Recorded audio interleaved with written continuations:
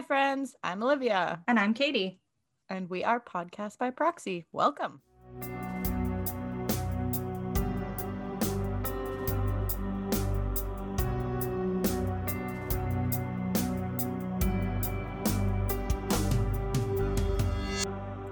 We're live.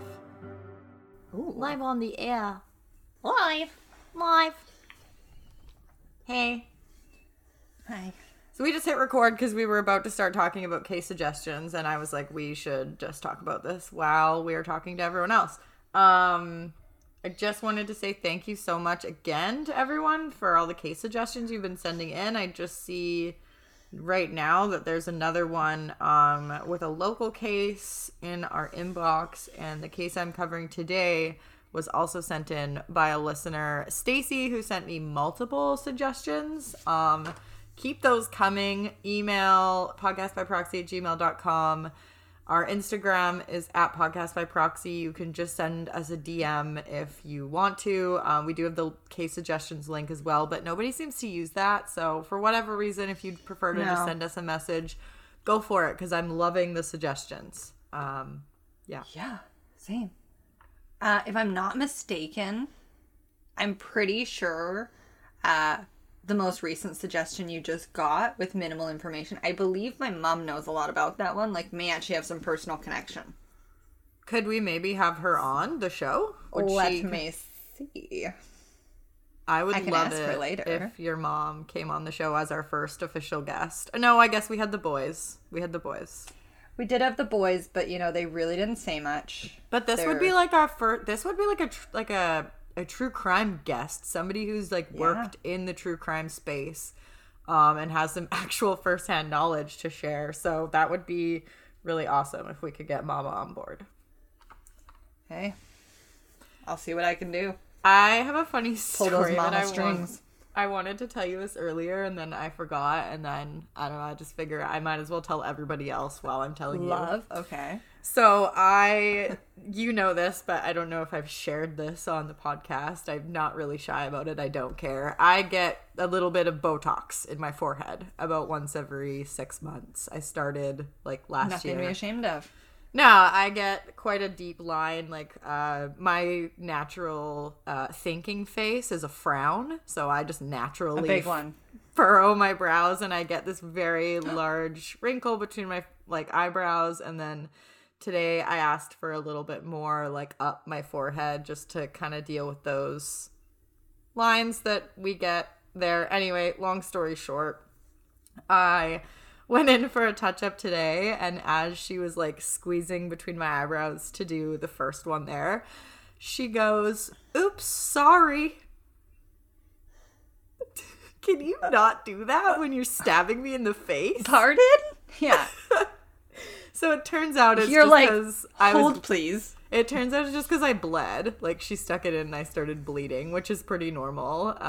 But yeah, I was just like, what do you Gotta mean? bleed her, people. Oops, sorry. Just very unnerving when you're getting stabbed in the face with stuff that basically paralyzes your muscles. Yes. I don't want to hear oops, right sorry. near your eyes. Yeah, I don't want to hear oops, sorry. Can you imagine you come out there with just a saggy eyelid? Just because it's yeah. All's good in the hood. Again, you just admitted your Botox. This is the one time where I'm okay with a little Photoshop. I have one huge deep line, a smile line, and one is 10 times worse than the other. So unfortunately, makeup settles in it and it looks worse. And I've yet to figure out the perfect makeup solution or whatever to cover it or make it look even. So I let Olivia airbrush that thing out if she wants. And you know what? At first I didn't ask. She just said she did it, and I loved the look. So I was like, you do you, girl. I did that because one time I didn't, and you texted me and was like, I hate it. I can see my smile line. And I thought it was the most gorgeous picture of both of us ever. So I was like, okay, fine. I'm going to start photoshopping your face then. Not my face. One line. It's literally just your one little line. I bet you. You can even just take the other one and mirror it and cover it so they match. You don't even have to take them away. I don't care. They're smile by lines. the way, for everyone listening to this, obviously I am for doing whatever you want to do to make yourself feel the best. 100%. I don't feel like everyone needs Botox. It's just a personal preference of mine. If you have smile lines and you love them, like, you go, Glen Coco. I have really no preference whatsoever or like opinion on that. It's just like personal. I like the right one. You could potentially get that filled though. Like, if it was really something that you were concerned about, you could get filler, and I'm sure it would. I was looking into it right before COVID. Right. Yeah. COVID kind of dampened everyone's the in-person market. Those in-person relationships. Yeah, it's probably open again now though. But yeah, anyway, we're not supposed to be talking about cosmetics, so. No, but this is our life, and you know what? Yep. My dad made a good point the other day. He's like, when COVID managed and at a sustainable point, when COVID's the endemic, what are people going to talk about? Yeah, when it becomes the endemic that it is, we're not eradicating COVID. It's just going to become part of our lives, like the flu. That's a reality. Like, it's going to be like chicken pox. Yeah, it's still around. Yep. We just know how to manage it now. Yeah. What is everyone going to talk about? What is the internet going to post about? Are we going to go back to just like hating on celebrities? Because I don't think that's the answer. I don't think that's it. No, I don't think hating on anybody is the answer. That's it. We're shutting down the internet. Actually, you know what, guys? On our most recent post, whatever it is, can you go and just comment, like, the one good thing you think came out of the pandemic? Because I would really rather hear about the positive stuff that's come out of it. I know that my boyfriend is, like, obsessed with the direction arrows in the grocery store, and he never wants those to leave. Those are just good organizing. Is that what he thinks? God, it's he just loves good, like, them. people management? 100%. That's hilarious. I mean, for me personally, I mean, first of all, I don't talk about the C word or anything like that ever with anyone. It's just a topic that I prefer to avoid. The second one would be positive thing to come out of the pandemic for me would be like not going out as much. I feel like I've become such a homebody, which saves me so much money and so much like mental energy, I guess would be the right word. I just feel like I'm way more easier able to relax and say no. I used to be such a yes person. I could not say no. You felt obligated, yeah. Yeah, and I would overextend myself. I would be miserable because I would go from like hangout to hangout because I felt bad saying no if somebody wanted to do something. And I really don't have that anymore. Like, I have no problem saying nope, I don't want to go. So I feel like for me, that is something that came out of the pandemic that's like very positive in my life. I have better boundaries. Agreed. I love that for you. Yeah. So I guess we can just get into... Let's talk to it. Yeah, we can get into the show of the day, if you will. Today we are talking about the case of Helen Naslund. If you are Canadian, specifically if you live in Alberta, you may have seen Helen's name in the news recently, as she has recently been in the process of appeals, and so her name is quite, it's all over the place, especially in Alberta. Yeah, which is how this case came Is she in my lap. related to Marcus Naslund? I don't know. I didn't look into that. That would be kind of crazy. That would be crazy. Well, probably not, because Naslund is her married name, but I didn't even think to look to see if her husband was. So that might be something Katie and I are going to have to look into. Stay tuned. Yeah. Helen was born Helen Doris Speed in 1964, and she grew up on her family's dairy farm in central Alberta. She was the youngest of 8 children, and her classmates growing up described remembering Helen as quiet and hardworking. She left home at the age of 16, and she moved to a town in Alberta called Camrose. It was in Camrose that Helen met Miles Naslund, and within a few months the two had moved in together.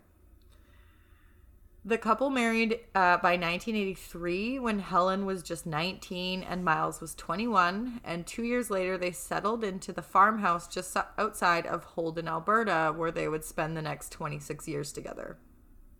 The couple had 3 sons between the years of 1984 and 1992. They had son Wesley in 84, Daryl in 88, and Neil, the youngest, was born in 1992. I like all the names they chose. Agreed. They did choose good names for their kids. Daryl's my dad's name, so love that. And the other two are just names that I really like. So yeah, great kids. I've always liked the name Wesley. Me too. Especially because like I also like the name Wes. So I think it's a good whole all-around name. Yeah. Yeah. So for context, shout out to anyone named Wesley. I know a few really good Wesses too. Never met a Brad I didn't like. That too, yeah. We love a good Brad. we hate a bad Brad, but we love a good Brad. We've never met a bad Brad, have we? We've talked about a bad Brad though. We have. Yeah, we've had a bad Brad. Which a good Brad recommended, so it's a whole Brad trifecta. It is, it really is. So we should just make merch shirts that say Brad on them. Like Brad. Can we please? Yeah. I have just a complete sidebar. I was in a what else is new? Yeah, right. We just cannot stay on topic lately, which is just, if you just get over it, let us know if you hate it. It is what it is, because sometimes I just have stuff to tell Katie, and I want you to hear it too. But if you hate it, let us know, because I can cut her out. Yeah, that's true. She can still tell me. I feel like we don't sidebar as much as we used to, so it's all right. No. I was in like a career kind of seminar the other day, and it was about leadership, and they were talking about like, think of all of the past leaders and supervisors that you've had in your career, and whatever ones you really resonated with or you loved a lot, like you want to emulate their traits and the things that they did when you're leading. And like, I have one person in mind, and that's ding, it. Ding, ding, There's ding, only ding, ding, ding, one ding. Brad in my brain that I'm going to try and be like as a leader. There's only one. So anyway. Stud muffin. In so many ways. Okay. So for context, Holden, Alberta is considered a village in Alberta. It's not a small town. It's not even a town. It is a village. That's how small it is. It's located south of Vegreville and about an hour drive southwest of Edmonton. The village is named after former Alberta MLA James Holden, and in 2016, so just like 6-7 years ago, Skip and a jump ago. The village had a total population of 350 people. That's it. Do they have electricity? Yes, they are not Amish. They have like a skating rink, and they do have like it's a cute. Of course, you know that they have have a skating rink. That's what you know. Yeah, I saw that they have an arena. Their slogan, this little village's slogan, is "Share the charm of country living." I agree. So this is like very rural, very remote, very small, like farming community. Everybody knows everybody. From the beginning, the marriage between Helen and Miles was unhappy, and Helen frequently was the subject of physical and emotional abuse. So this was not happy from the start. Unhappy Helen. Okay.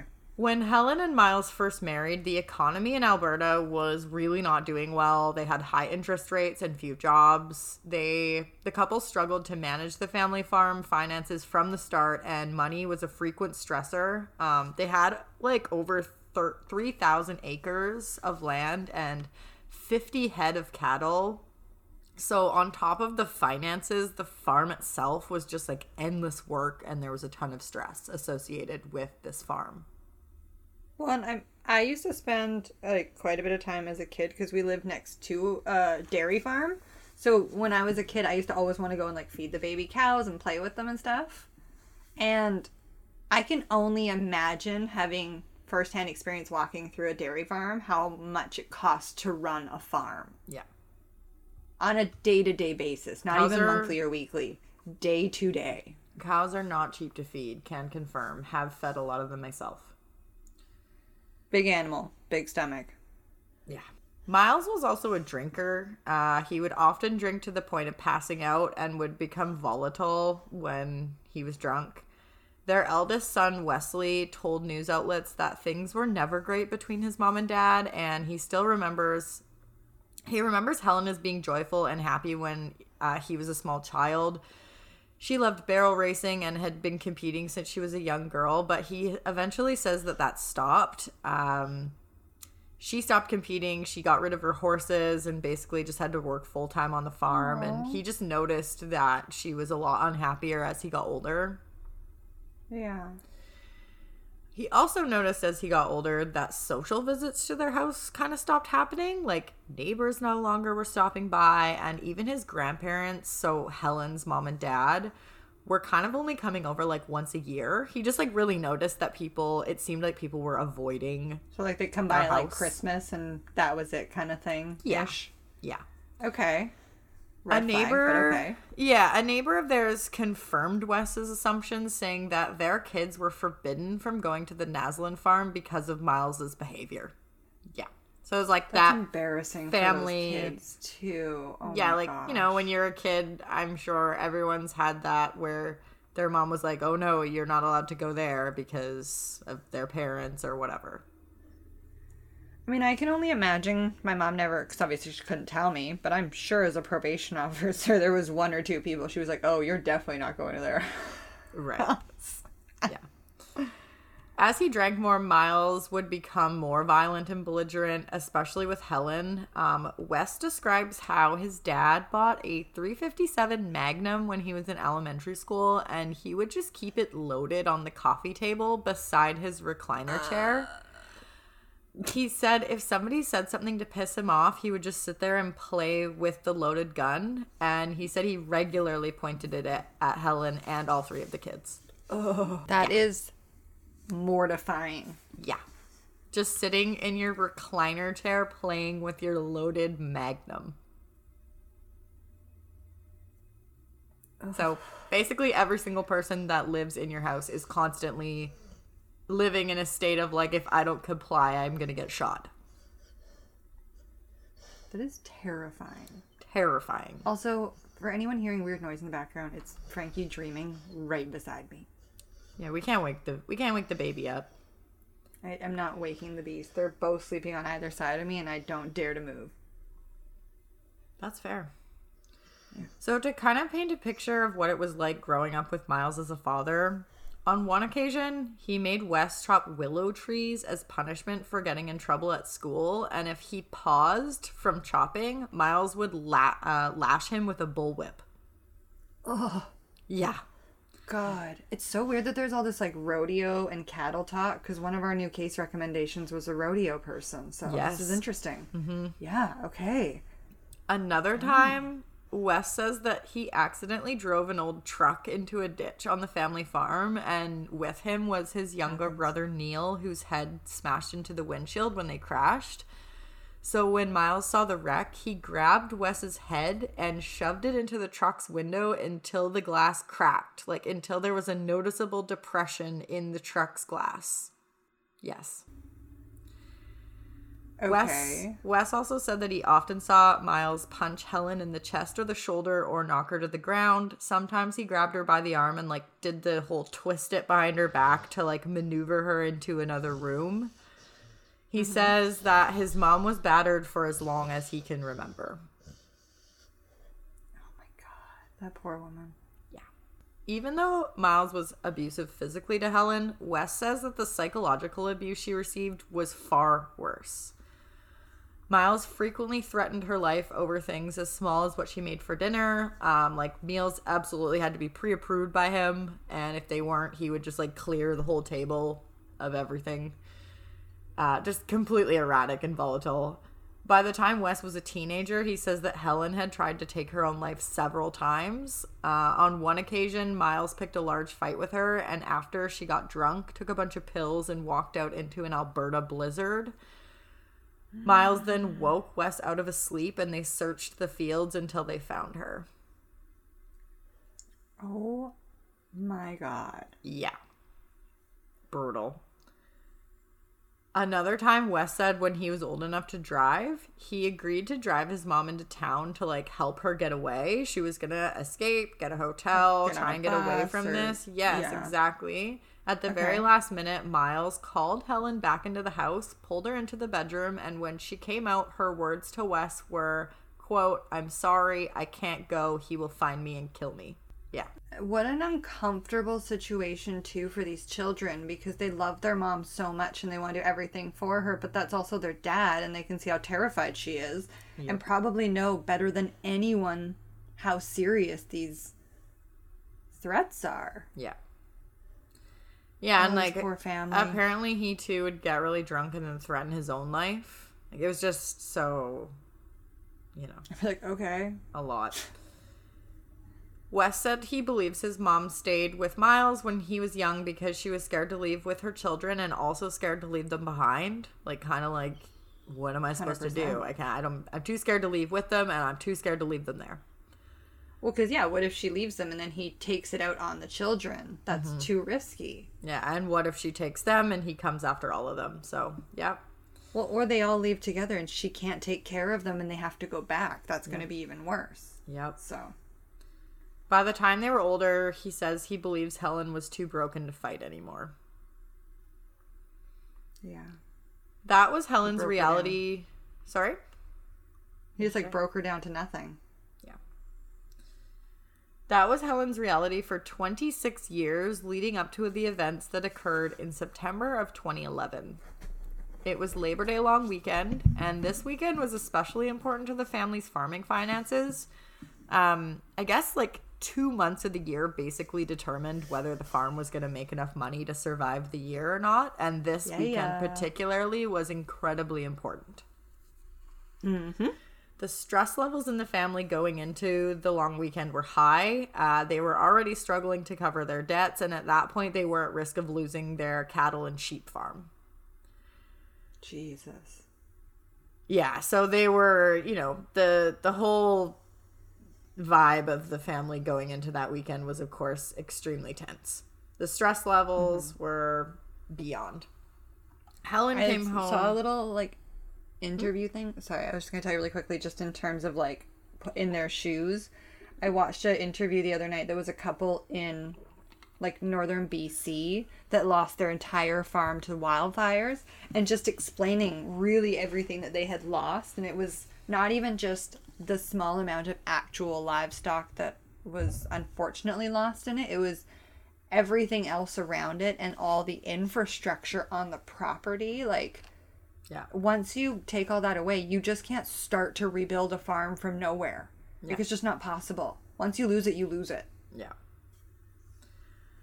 Helen came home on Saturday, September 3rd from her job as the manager of an equipment rental shop at A1 Rentals, and Miles was drunk. Oh. Miles at this point was considered like a self-employed farmer, basically. He had spent the day giving meal orders while carrying around a gun. Super hard worker. Wonderful. Yeah. Sounds like a... I think we can all picture how that went. So Helen, of course, got home, and he basically told her to get to work finishing the rest of the farm work for the day because it wasn't done. While she was out doing this, the tractor that was used to pull the hay bine machine broke down. Miles found out that the tractor broke and that work was going to be stopped as a result, and he flew into such a rage. He was, like, hurling wrenches and tools at Helen and just absolutely losing his shit. Ballistic, it sounds like. Yeah. So Helen goes inside to, like, wait for him to try and fix the tractor, basically. He's outside. He's going to try and fix it. She's like, I'm going to go inside and make dinner for everyone. And Miles returns from the field, and he tells her that she's going to pay dearly for the tractor damage. And then when he sees the table set, like, fully set with food on it, he cleared the entire table and declared that the dinner that she had made was unfit for a dog.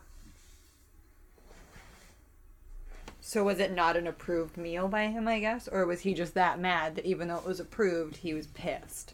I mean, maybe all of the above. I have no idea, but okay. I don't think there's either an way, this guy's an excuse for asshole. clearing an entire fully set table of food. Never. Just shut Never up at all. and eat the damn dinner. Well, Shut guy up. sounds like a cunt. Yeah. So that happened. He was essentially erratic like that for the rest of the evening. He only calmed down that evening when he passed out face first in bed, drunk in his underwear. So that was not a fun night for anyone. I can only imagine that the second he passes out, that feeling of relief she has, though, every night. Yeah, so this time, early that morning or late that night, however you want to look at it, some people consider like the whole 3 a.m. the next day still being the night before. I don't know. Depends if I've gone to bed or not. Yeah. Miles is passed out, of course. This has all gone on. Helen goes and grabs a .22 caliber revolver that was in a cabinet in the farmhouse. She walked back into the room, pointed the gun at the back of Miles's head while he was sleeping, and she fired 2 rounds. The 26 Well, that's not self-defense. Yeah, I mean, yeah. The 26 years that she had endured at that point of countless violence and alcohol-fueled fits of rage, often being threatened with a gun, were over. Oh, that poor baby. And we will come back to the whole self-defense thing because, you know, you can say it's not self-defense, but at the same time, she may have never felt that she had... I don't know. Anyway.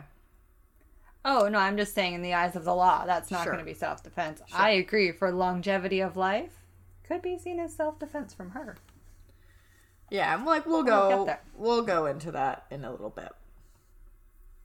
At this point, Helen went downstairs to where her son Daryl and Neil were asleep. Wes didn't live there anymore. He had kind of like moved on, got married, started his own life. She wakes up her youngest son, Neil, and then had him help her drag Miles's body outside. The next day, they placed a grocery bag over his head and they forced the body into a large metal toolbox, like the kind that fits on the bed of a pickup truck. Yeah. They drilled holes in the side of the toolbox, then they added tractor weights into it and welded it shut. Neil and Helen then dragged the box and the 2 guns, so the .357 Magnum and the .22 revolver that was used to kill Miles, to a like pond swampy area that was a few miles from the farmhouse, and they dumped it in the water. Helen then borrowed... I could see why they did that then with all the weight, to try to get it to go down into like the goopy sludge and go like completely disappear almost. Exactly. It sounded weird at first, but now I get it. Yeah. Helen then borrowed an excavator from her job and used it to crush and bury Miles' 1998 gold Chevy Cavalier behind a shop on the farm's property. Yep. She also pulled the rug, mattress, and bedding from the bedroom and burned them all, and then cleaned the room.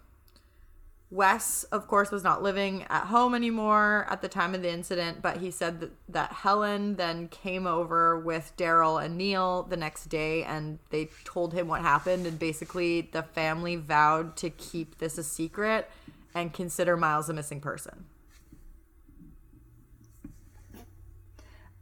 I don't blame them. So they made a pact. Yeah, I don't condone what they did, but I see why they did it again. This is always my stance on a lot of these things. Yeah. So Miles is reported missing to police by Helen on Tuesday, September 6, 2011. She told police that he left his car to check on another part of the farm and never returned. The story she told implied that he may have taken his own life. She said that 2 guns were taken with him, but not his phone or his wallet. So she's obviously setting up because... She's setting the scene. Right, yeah. because the guns aren't there anymore, the car is gone, Yeah. Yada yada. She gave formal statements to police again in November of 2012 and March of 2013, and her story did not change. Miles had simply left one day, never came back, and it always suggested that he may have taken his own life. Wow. Okay. Well, I mean, if it's never changing, I would start to believe her more. Good job, girl. Yeah, so The whole family said that the family had rented a backhoe from A1 Rentals that day to fix a hydrant on the farm, and all three of the family members also provided the names of a group of individuals who had assaulted Miles a few years before as one possible cause for his disappearance. So they're sending the RCMP on a bit of a goose chase at this point because the RCMP spent like a considerable amount of time and resources investigating all of this information. Yeah. I don't doubt that they did. So you can imagine for doing your due diligence. That they weren't super jazzed when they found out it was all a ruse. According to court documents, during the years following Miles' death, Helen would from time to time call and express concern with the lack of progress with regards to the disappearance and would criticize the RCMP, suggesting that their investigation was insufficient in locating Miles. This bitch is bold. Bold. She is very well playing into, though, that... I don't mean to keep praising this lady, but I just mean... We make fun of people for making these such simple, stupid mistakes. Right. But this girl's bold moves are definitely going to lend in her favor to her storyline or narrative she's trying to tell where, you know, the car's gone. Yeah. He's gone. The guns are gone. The items are there. Yeah. You know, like, she's really... Yeah. She landed on thick. Yeah, I mean, it resulted in, of course, further investigation, though, including interviews with Miles' extended family, friends, co-workers. I mean, they searched rural areas, both near the house and in northern Alberta, for his body and the car. So, yeah, there was considerable manpower and time by the RCMP put into this investigation, basically just based on tips that Helen herself was giving them. Lovely. Helen, really putting them on a wild goose chase here. Yeah. Mother Goose Helen. Yeah. I'm not a huge fan of wasting the RCMP's time, so I don't condone this part. But I do understand that she's trying to... I think Wes said... no, I'm saying from a point of, like, I appreciate the police putting the time in and just taking her word for it. No, yeah, no, and I think... lady's a stupid bag for doing that part. Wesley basically said, like, the only time that his mom was ever free was as a child before she met Miles and when he died. And so she's fighting for her own freedom. And while it might not be in the right way, you can appreciate that she... is just trying to live a peaceful life and make up for lost time that she hasn't had. Well, yeah, and I can only imagine how much time she feels like she's lost with even her children, being stressed and walking on eggshells and not being able to just be like this kind, caring mom. Because she's just been under like his thumb. Yeah, like for the first time in however long, she's able to just kind of like go to work and come home and live this normal, peaceful existence. Like sit down, watch TV, have dinner, just live a normal, regular, routine life. And do things without having to report to someone. Because she said as well, like, she couldn't go into town and she couldn't go into town without coming home and being drilled for hours about who she spoke to and what she did. She very rarely went out without him or spoke to anybody without him present. It's just, it's very classic abuse. Over the next 6 years, Helen worked at a number of jobs, including crop production services, driving a truck that delivered liquid fertilizer. A coworker there said that Helen told her husband had just, quote, up and disappeared, and also that he drank a lot and abused her when he drank. This coworker had heard about Miles from local farmers who had confirmed that Helen had it pretty rough. Okay. Wes and Neil both kept the family secret. However, in August of 2017, their middle son, Daryl, started to talk. No, not Daryl. Yeah. So he kind of started to let it slip to people that he knew, like friends and acquaintances, that Helen and Neil had killed his father and hid the body. He broke the pact. That's not even a little bit of information. That's just like...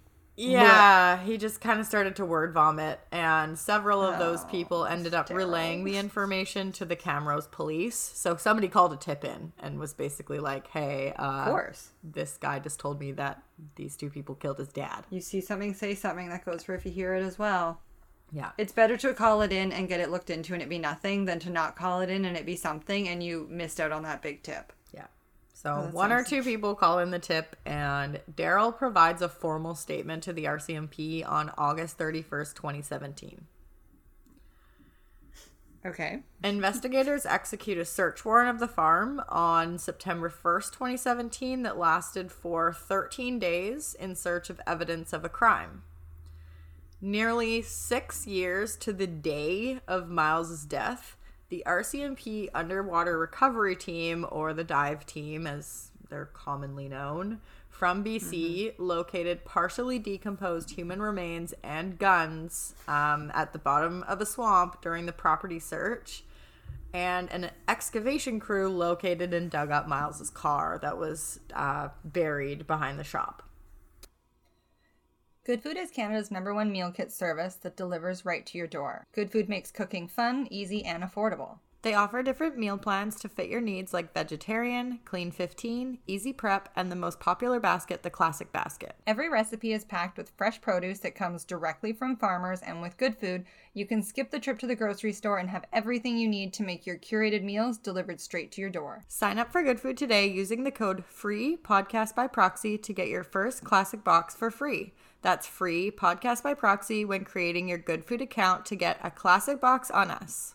Hi friends, if you like what you hear and you want to get even more content from us, we're officially live on Patreon. Patreon is a subscription service where you can get early access to our regular episodes, get bonus episodes, live Q&A sessions, and more. Visit the link in this episode description to learn more and sign up. You can also follow us on Instagram, Facebook, Twitter, and TikTok at Podcast by Proxy. Katie and I are so appreciative of every single one of you for being here with us. If you want to support us even more, don't forget to hit the follow button wherever you're listening and leave us a rating and review on Apple Podcasts. Growing the show means we will be able to invest more time into bringing you more stories like the one you're hearing today. Mm-hmm. The remains, were then sent to Edmonton for autopsy. I'm not sure why they sent them all the way to Edmonton, but they were sent to Edmonton for autopsy, and the autopsy confirmed... Was he from Edmonton? Sorry? Oh, I guess because that could be where like all his medical and been, dental records are. I guess that would have been the closest. You know what? I think I got confused when I was writing this because it was a BC RCMP Underwater Recovery Team.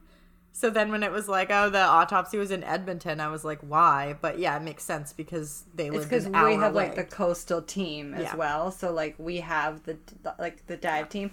And I mean, our dive team just went to the scene. We didn't bring the lake here. Yeah, and Holden is only like an hour outside of Edmonton, so it completely makes sense that the autopsy would have been done there. So anyways, I'm just an idiot.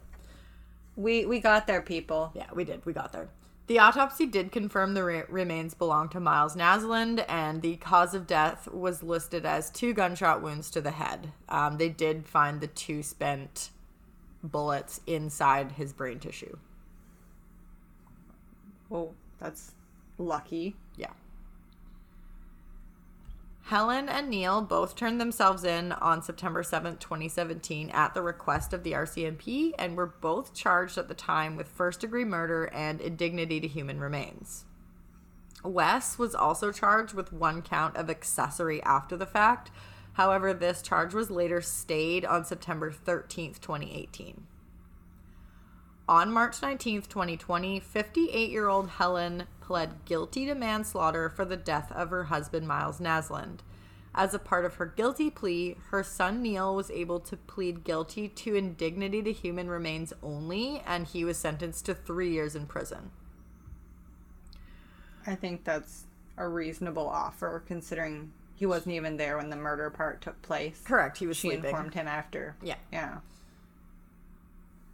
Court of Queen's Bench, Justice Sterling Sanderman, which is an amazing name, but not as much an amazing of a judge, accepted both the guilty pleas. You'll find out why I said that in a little bit. Okay. Yeah, I was like, I don't really have anything to say to that. Sterling Sanderman, such a great name, though. I'm obsessed. Honestly, his whole title just sounded like too much of a mouthful. Court of Queen's Bench Justice Sterling Sanderman. That's what I want to be in my next lifetime. Just that. We will not be friends because I won't remember your name. Truth. So, of course, because this is a guilty plea, there is no trial. So sentencing for Helen occurred on October 30th, 2020, and the Crown Prosecutor Dallas Sopko, together with Helen's defense lawyer Darren Sprake, presented what they called a true joint sentencing submission, and it recommended an 18-year sentence, which, by the way, is outrageously long for manslaughter. That's the longest known sentence in Canada ever for manslaughter. The average overall and longest recorded for domestic abuse cases is 10 years. I was going to say 7 years, yeah. Yeah. 10 years is average overall for manslaughter and the longest recorded in a domestic abuse case. That's, yeah. And again, that's where I was saying, like, I can see a self-defense element to this for, like, long-term and quality of life. Mm-hmm. She knew no matter what she did, if he was alive and she tried to leave, he would kill her. That's the end of the story. Yeah, so her lawyer never really argued that her history of abuse was a mitigating factor to be considered. I mean, he literally submitted a joint sentencing submission with the prosecutor's office. Like, was he on her side? We're not really sure. Hey, do you want to make this a group project? Like, what? Super rare, by the way, which I will go into. That's really rare to be presented and really, really rare to be accepted at face value. Her lawyer said that he, quote, struggled to include the battered women syndrome in her defense. How? I'm Where's not sure. The struggle? Not sure where the struggle is not real in this, buddy. Mm-hmm. You don't get it. Yeah. So in his ruling accepting the 18-year recommendation, Justice Sterling Sanderman called the murder a, quote, callous, cowardly act on a vulnerable victim in his own home. He also listed... That's the only moment of peace that woman gets. Yeah, vulnerable victim. Like, I get he's sleeping, but come on. Wait, sorry, what is this guy's first name? Because I'm trying to figure out the Naslund connection again. Miles, okay.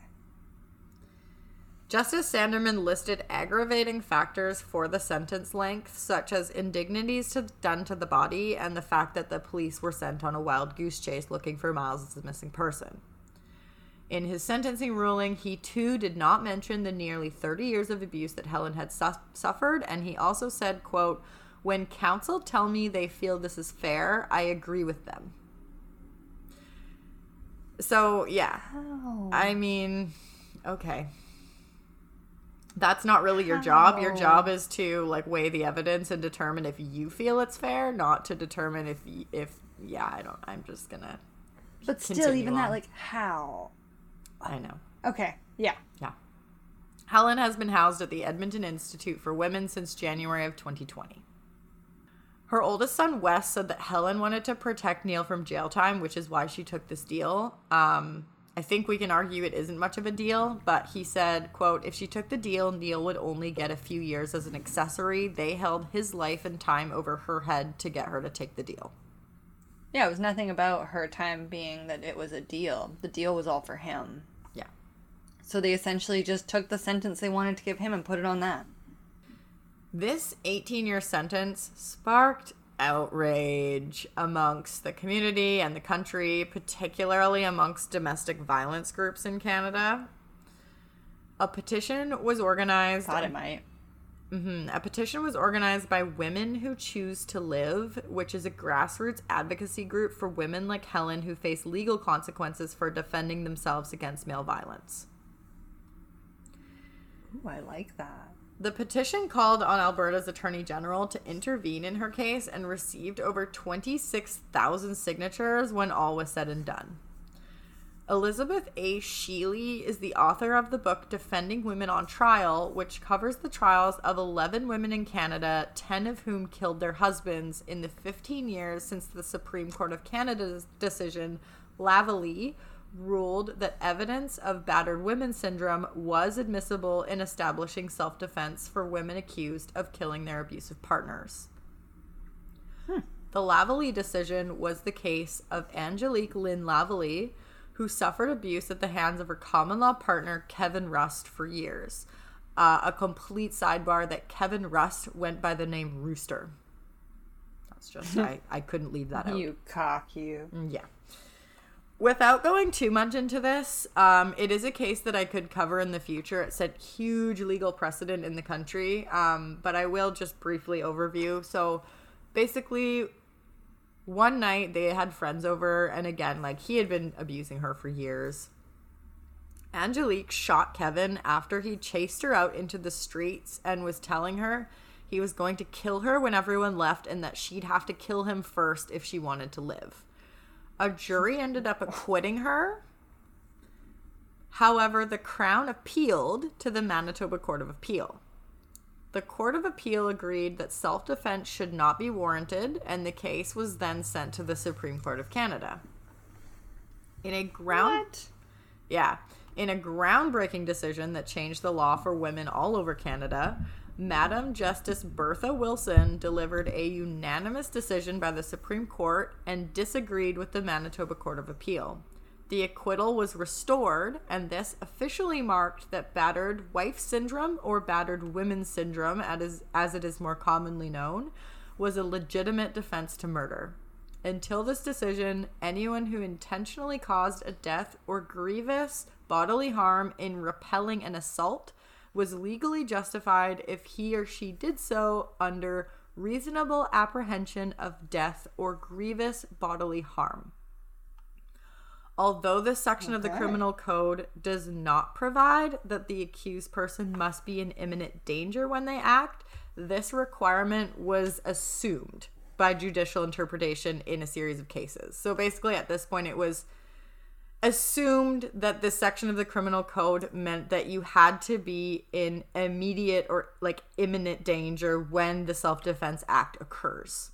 Like, he has to be attacking you in real time for you to fight back for it to be self-defense. That's correct. Prior to. Yeah. So in this case, Madam Wilson explained that while this type of requirement makes sense in most cases and ensures the use of defensive force was like absolutely necessary, a unique set of rules must apply in the case of a battered spouse, such as psychiatric testimony, as in the case of Miss Lavallee.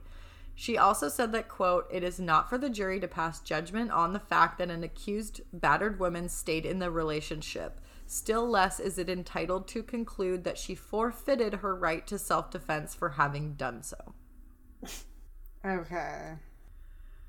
So this decision set a huge precedent. It allowed self-defense to be used in the case of a battered spouse that wasn't necessarily acting on an immediate imminent danger, and more like a systemic long-term... A foreseeable outcome. That too, yes. Yeah. Mm-hmm. Okay.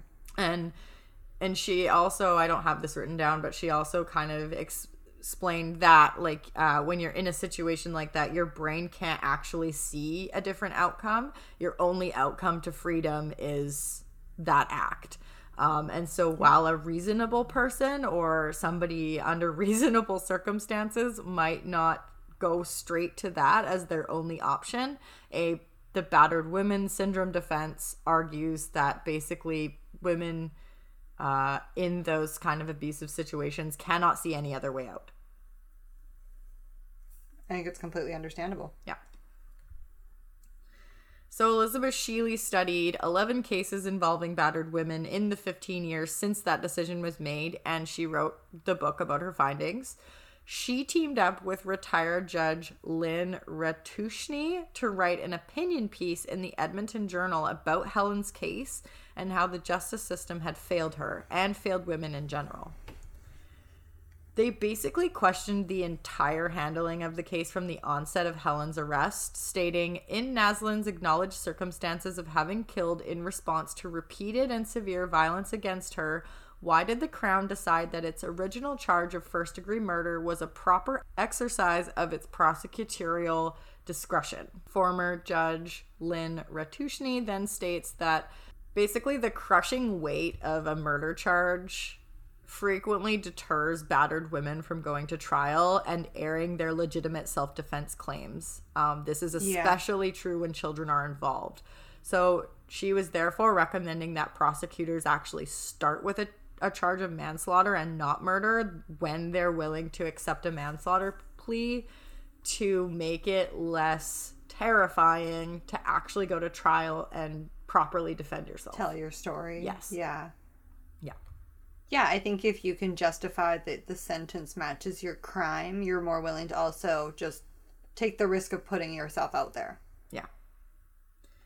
The opinion piece also questioned why Helen's original defense lawyer did not think battered women syndrome would apply in her case. It argued that at the very least, evidence of the abuse she suffered should have been a strong mitigating factor, reducing her degree of moral blameworthiness for the killing and therefore be factored into her sentence. I agree. Yes, I strongly agree. I was shocked when you said that her lawyer was like, nah. Right? Yeah. She did not have adequate representation or somebody that was on her side.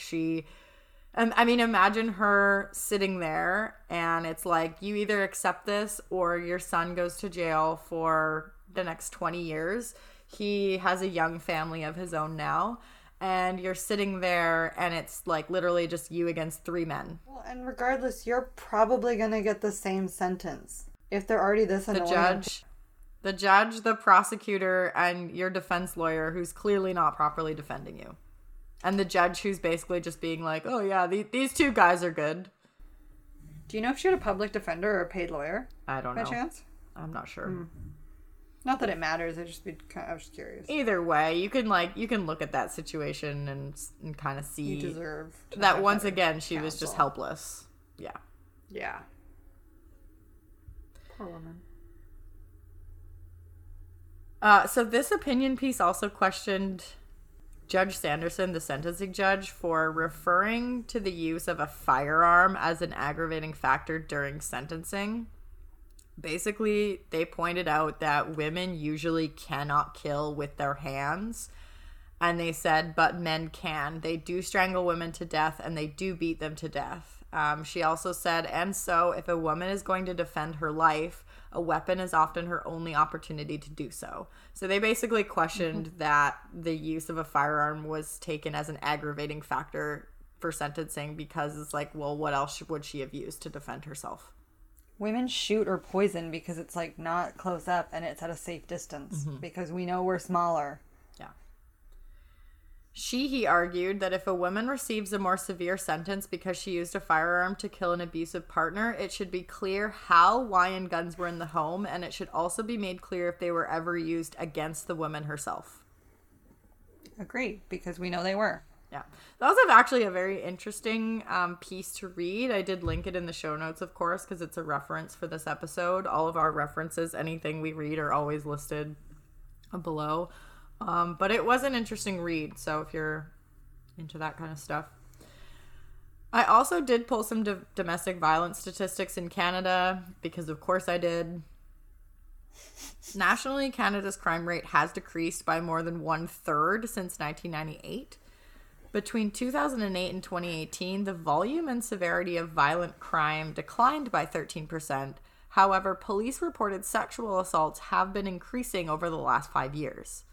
The federal incarceration rate for women is also rising, and Indigenous women make up only 4% of the general population, but as we've talked about before, they do account for 42% of women in Canadian prisons and 45% of women sentenced to life in prison. This makes them not only the fastest growing group in Canadian prisons, but also the most overrepresented. Aren't they also one of the highest number of missing women as well, percentage wise? Yes.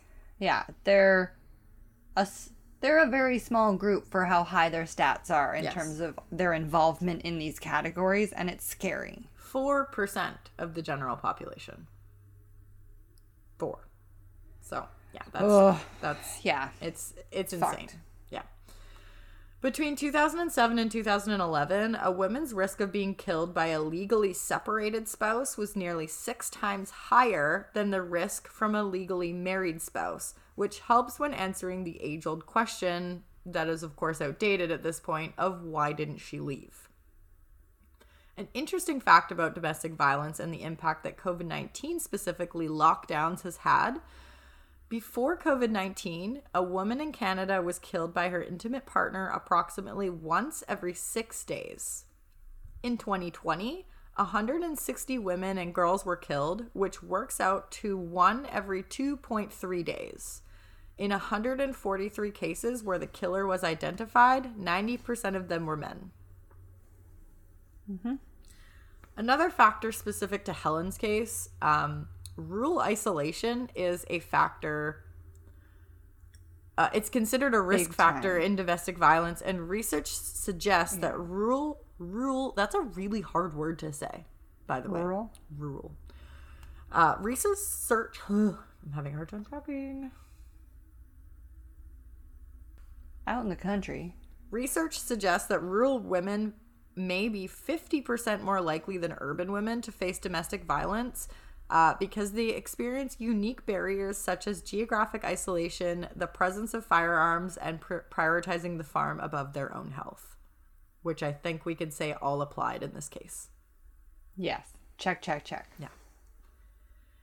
In February of 2021, the Canadian Association of Elizabeth Fry Societies released a report on Canada's federal prisons for women in which participants described their experiences of sexual and physical abuse and how they led to their incarceration. To quote one woman, "Women in prison can be victim to abuse their whole life, and then they finally react. She finally says enough, and now she's in jail." Another woman simply said, "After years of abuse, I snapped." Yeah, and it's so dumb because the courts and people, they're like, but if you had said something, we could have done something. It wouldn't have gotten to this. It doesn't work like that. It doesn't work like that. No. Jan Reamer, who is the executive director of the Alberta Council of Women's Shelters, says that the Canadian justice system remains more focused on and accustomed to immediate acts of crime. So unlike homicide, theft, assault, domestic violence doesn't happen over a single event. He argues that it is repetitive and cumulative. It's about escalating control over another human being. Physical violence is usually accompanied by mental and emotional abuse, wild accusations about infidelity, for example, or smashing dishes because they have macaroni on them, like the most minuscule things. This leads abused women and girls to make decisions about their safety in a way that's almost inexplicable to somebody outside the relationship. So that's kind of what we were talking about before, that whole, like, you just don't see another route out. Yeah. No, 100%. It makes sense what they're saying. Yeah. That's literally the only option. Because if he is alive, you have no other option. Exactly. He will find you. A restraining order isn't going to stop him. No, which we've seen time and time again.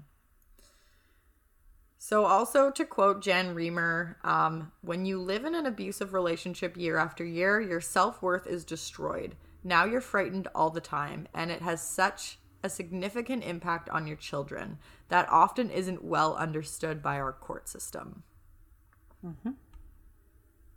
So of course, all this outrage, Helen has a lot of people backing her and saying this is wrong, like this sentence is completely outrageous.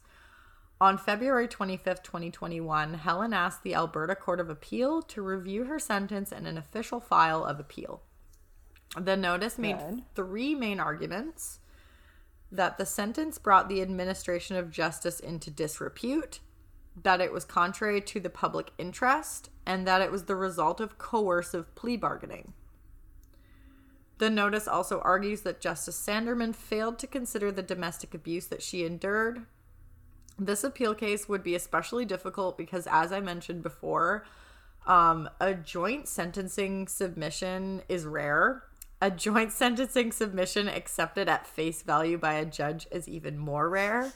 And overturning a sentence like that would be the most rare of them all. God, I hope it happens. June of 2021, 3 Court of Appeal justices, Justice Thomas Wakeling. Oh, yeah, we have a decision. No, I'm just saying that's like very recent. Yes. I knew you said it was a recent appeal, but I didn't realize it was just like within the year. The decision was made last month. Oh my God. Okay. Yeah. Hit me with it.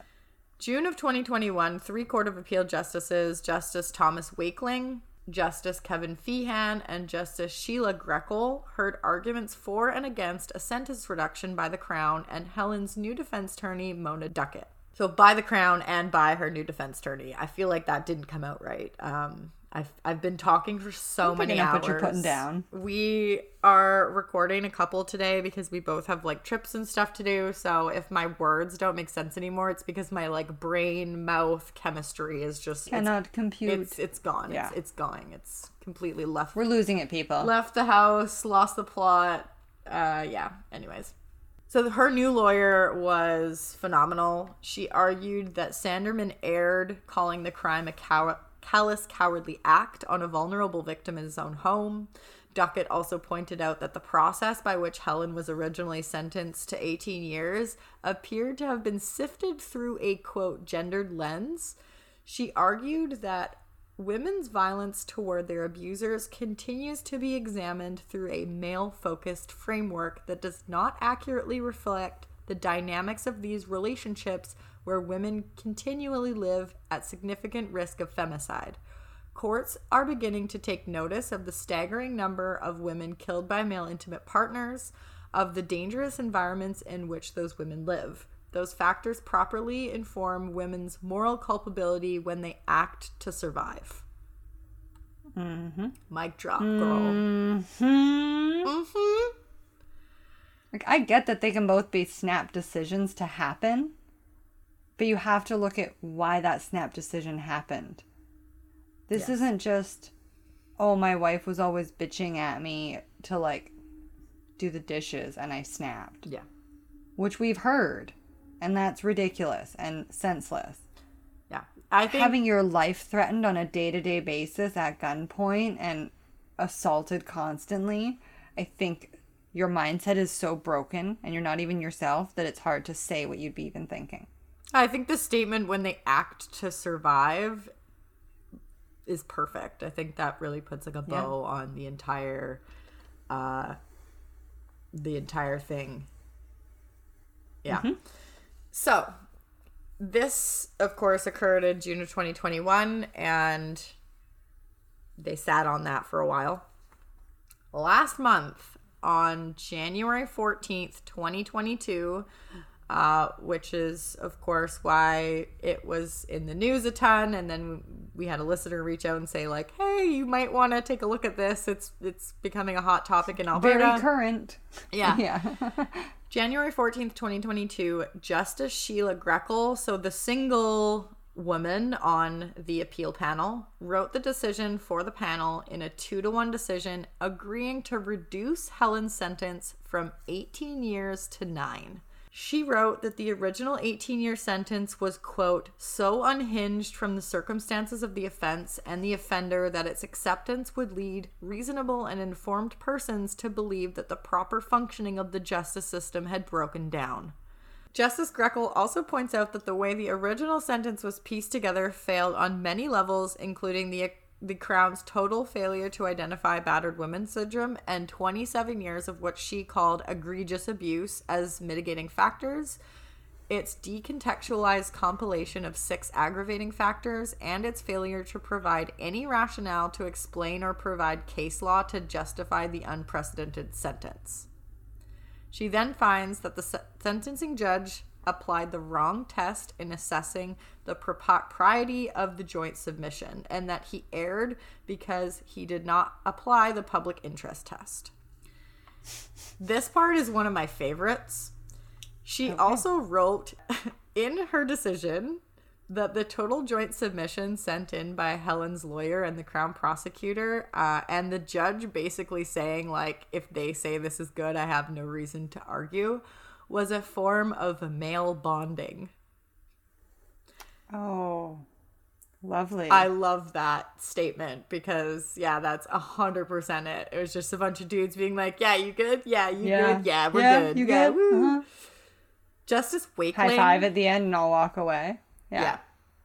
Of course, it was a 2-1 decision, and Justice Wakeling provided a lengthy dissent, raising concerns about the applicability of the battered women defense as it was not pursued by her original lawyer. I mean, you're not overturning her sentence and taking it away. You're just making it a bit more reasonable within the confines of the regular appropriate. Law. Exactly. You're not saying she didn't do something wrong. You're just not, like, an 18-year sentence. You're just giving her an appropriate sentence to the crime she actually committed. Correct. The crime that she was found guilty of. Yes. There's always got to be someone who disagrees. Helen's lawyer, Mona Duckett, said in an email that she believes the decision will benefit other survivors of domestic violence who find themselves in conflict with the law. She said, quote, "It points out the incredible societal problem of domestic abuse. We must recognize the dangerous lived circumstances of abused women, the risk of femicide they constantly face, and the reasons that they sometimes kill to survive." I have one last note about this case, and then we are done. From prison, Helen wrote a letter to those who have supported her appeal and her story. She writes, quote, "I am incredibly grateful to the justices who reduced my sentence and to the many people in Canada and elsewhere who supported me through this difficult experience. I hope that other women can benefit from the court's recognition of the terrible situation in which battered women find themselves." Aww. That is the story of Helen Naslund. I liked it. And her last statement was just so much like, I went through this, so hopefully other women won't. Yeah. And I just love that sentiment to it. Mm-hmm. Also, no relation to Marcus Naslund. Ah, too bad. Shucks. Yeah. I do feel like a sentence of 9 years is still high. That's my personal opinion about the situation. But it is more in line with a normal sentence for manslaughter. So I am happy that the court overturned that sentence and saw that it was outrageous. I honestly still believe that 9 is high, but that's me. You might think that it's not enough, and that's okay too. I mean, me personally, I still think it's high. However, I do think there's an amazing amount of pressure on a resentencing trial and so many eyes on you that providing a half-term sentence is usually a fairly appropriate adjustment. So I think that could also be taken into account given that it was just a direct, like, cut in half. Right. Yeah. So I wonder if that was also something that was played into it. Like, okay, we agree with you, so we'll meet you halfway. We'll cut your sentence in half. If it was from that standpoint, then I totally agree with it. And, like, realistically, a 9-year sentence with... Because how many years had she already done? 2 years. So with time served, that would be 7. And then, like, a 9-year sentence with good behavior in Canada, you are... not really ever going to serve 7.5. What? She'd probably be on 7.5. Yeah, realistically, you don't normally, if you have good behavior and all that, you wouldn't serve more than 60% of your sentence. So that would be about 5.5 or 6 years. So with time served, I mean, she's looking at another 4 years in jail, let's say 3 or 4 years, if she gets out early. And you know what? 3 or 4 years of just pause and reset after the life she's had and what she's gone through might not be the worst of things. I know she did make a statement basically saying that, like, she just doesn't feel like she belongs there. She's incarcerated with people who have done some really, really nasty shit for their whole life, and she just doesn't feel like she belongs in that setting. But you know, when she serves her sentence, she gets out, she will be free. She will be free for the first time in her life, and she can, you know, carry on being a grandmother. She has grandkids now, and she can hopefully, you know, start to be happy for once in her life. So I have high hopes. Yeah. I'm glad that the justice system worked in this case. And it's just a very sad case all around, because I don't believe that somebody necessarily deserves to die because they're shitty. But I also 100% am on the side of, like, women who have been battered for that long truly feel like they don't have an option. And so it's a difficult one. But yeah. It is. I don't think, unless you're in the circumstance too, you know how you'd be thinking, or what you would think your out is, or how you think you'd handle it, because we're all different. And again, we also need that other half of the piece of the puzzle, which is the partner, and you don't know who they are. So I don't think any of us can speak to just, oh, why didn't you walk away, or why didn't you do something? It's like, oh, fuck off. Yeah. Yep. It's like when you're anxious and someone's like, why don't you just think about something else? It's like, oh, you don't think I've tried that? Or like, don't worry. Why are you being so worried? It's like, oh, thanks. Drink some water. Take a deep breath. It's not that big a deal. You're like, cool, tell that to my brain. Yeah. Well, we're going to go, but thank you for listening today. As always, you can follow us on Instagram at Podcast by Proxy. You can follow us on Twitter at Podcast by Proxy. You can basically follow us anywhere at Podcast by Proxy. You can send us a Gmail if you're feeling so inclined, podcastbyproxy@gmail.com. We both are going to be... I guess in the middle of this, when this goes up, we're going to be like in the middle of both of us being on vacations and traveling. Being like in and out, yeah. Being in and out. So if we're less active on social media this month, it's not because we've gone anywhere. Well, actually, that's not true. We have physically gone somewhere, but like... Not because we care less. In terms of this podcast, we haven't gone anywhere. We just have a little bit going on in our own lives, and we won't be able to post as much. I'm saying that for me personally because I do most of our social media posting, and I have a busy. I got places to go, people to see. So yeah, we still love you. We will be back to regularly scheduled posting and things like that. Yeah. We'll see you soon. Love you. Bye. Bye. I'll call you soon. Okay. Okay. Bye. Bye. Bye. How do I stop this shit? I'll stop it. Okay. Fuck me.